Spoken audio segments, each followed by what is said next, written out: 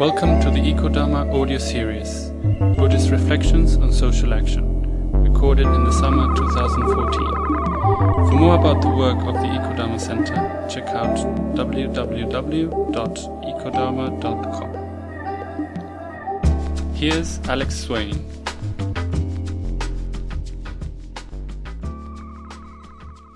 Of course, search engines don't have all the answers, but their logarithms do reflect something about contemporary attitudes. Type suffering, and what do you get? 2 minutes to a happier you. 9 things you can do to be happy in the next 30 minutes. How to become happy fast. 8 steps, with pictures, are just 3 of the reams of suggestions that you get. This is advertising, based on the basic and widely held view that suffering is bad. That I'm suffering either because whatever's happening shouldn't be happening, or that I'm not resilient enough to stay well through whatever life throws at me. If I'm suffering, something's going wrong, and I need to fix it and get back to being happy in 8 steps or 30 minutes or whatever it takes. Aversion to pain, it seems, is just part of being human.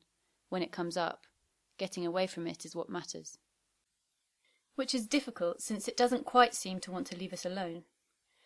All of us, says Pema Chodron, are longing for perfect teeth, a weed-free lawn, and a world free of embarrassment. And that, as we know, is never going to happen. We're going to have to live with the pain of our own imperfections.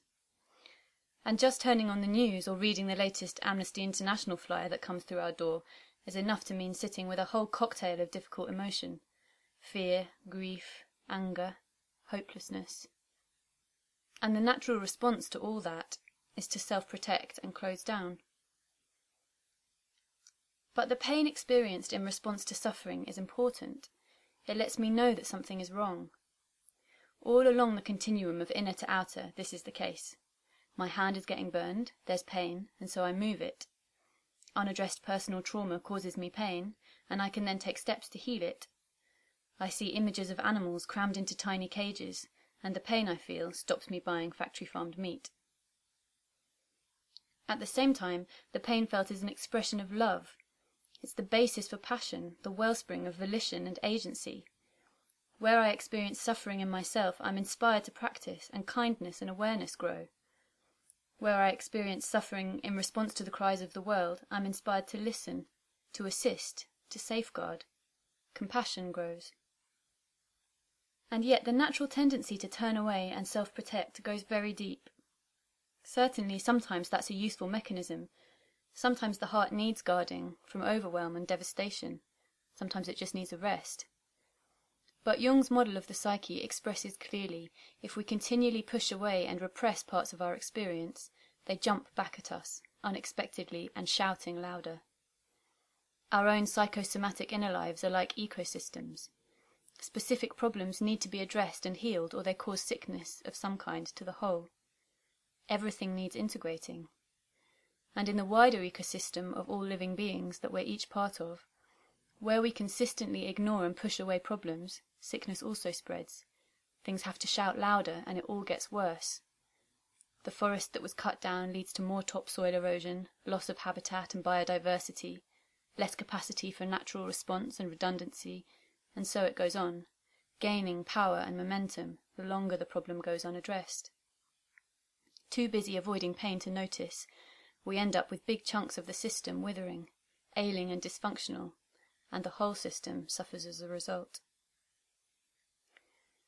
The pain I feel in response to the social injustice and ecological devastation in the world is not something to be fixed in a step-by-step guide. It's a healthy response and it needs to be honoured and respected.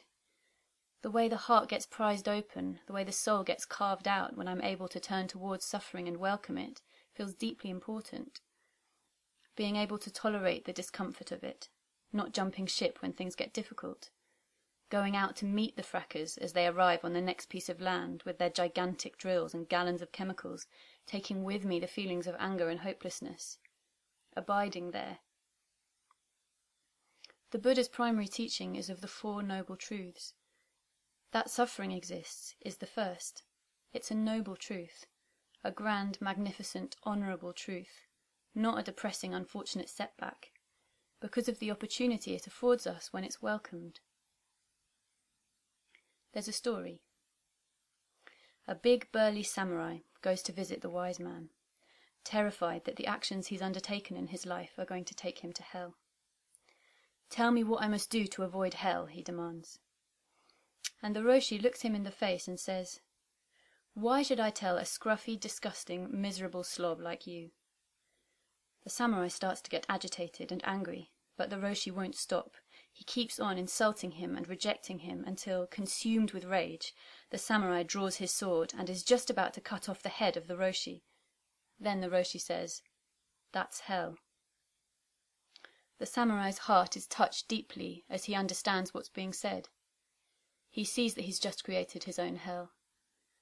Tears fill his eyes and he starts to cry as he places his palms together, and the Roshi says, "That's heaven." Those tears, letting himself suffer the remorse, the sadness at his own delusion, the pain of transformation, that suffering, he's told, is heaven.